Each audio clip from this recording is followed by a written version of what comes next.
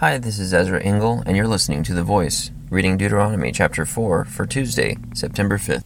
Hear now, O Israel, the decrees and laws I am about to teach you.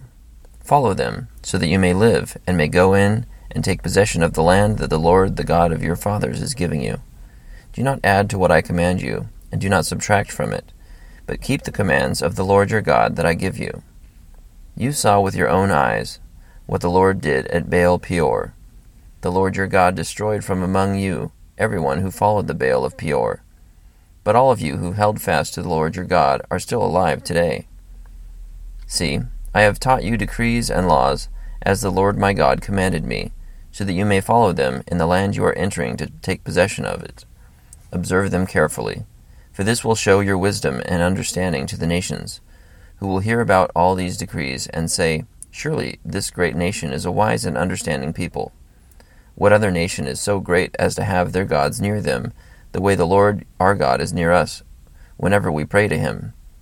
And what other nation is so great as to have such righteous decrees and laws as this body of laws I am setting before you today? Only be careful, and watch yourselves closely, so that you do not forget the things your eyes have seen, or let them slip from your heart as long as you live. Teach them to your children, and to their children after them. Remember the day you stood before the Lord your God at Horeb, when he said to me, "Assemble the people before me to hear my words, so that they may learn to revere me as long as they live in the land, and may teach them to their children." You came near, and stood at the foot of the mountain while it blazed with fire to the very heavens, with black clouds and deep darkness. Then the Lord spoke to you out of the fire. You heard the sound of words, but saw no form. There was only a voice. He declared to you his covenant, the 10 Commandments, which he commanded you to follow, and then wrote them on 2 stone tablets.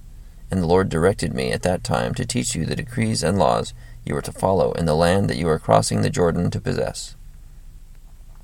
You saw no form of any kind the day the Lord spoke to you at Horeb out of the fire. Therefore watch yourselves very carefully, so that you do not become corrupt, and make for yourselves an idol, an image of any shape, whether formed like a man or a woman, or like any animal on earth, or any bird that flies in the air, or like any creature that moves along the ground, or any fish in the waters below. And when you look up to the sky and see the sun, the moon, and the stars, all the heavenly array, do not be enticed into bowing down to them and worshipping things the Lord your God has apportioned to all the nations under heaven. But as for you, the Lord took you and brought you out of the iron-smelting furnace, out of Egypt, to be the people of his inheritance, as you now are. The Lord was angry with me because of you, and he solemnly swore that I would not cross the Jordan and enter the good land the Lord your God is giving you as your inheritance. I will die in this land. I will not cross the Jordan. But you are about to cross over and take possession of that good land.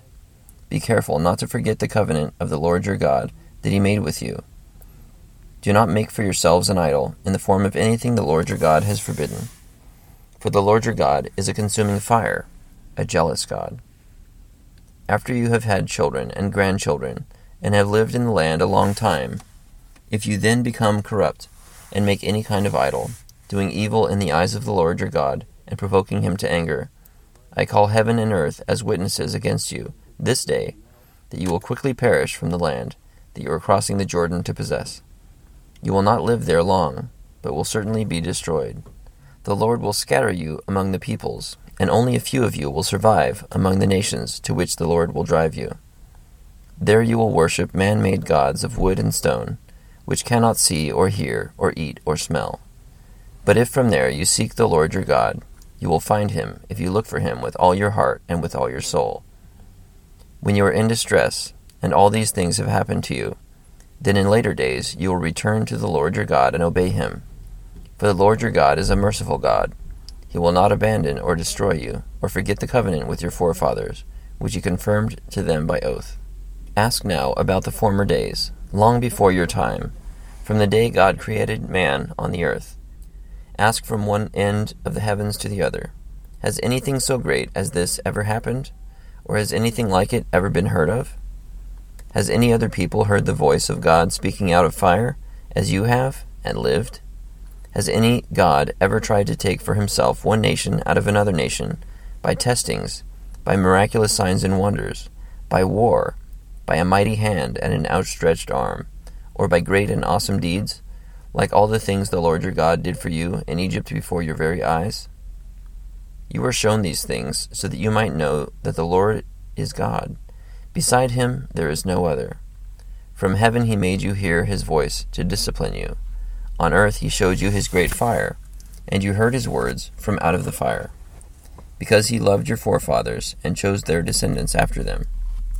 He brought you out of Egypt by his presence and his great strength, to drive out before you nations greater and stronger than you, and to bring you into their land, to give it to you for your inheritance, as it is today. Acknowledge and take to heart this day that the Lord is God in heaven above, and on the earth below. There is no other.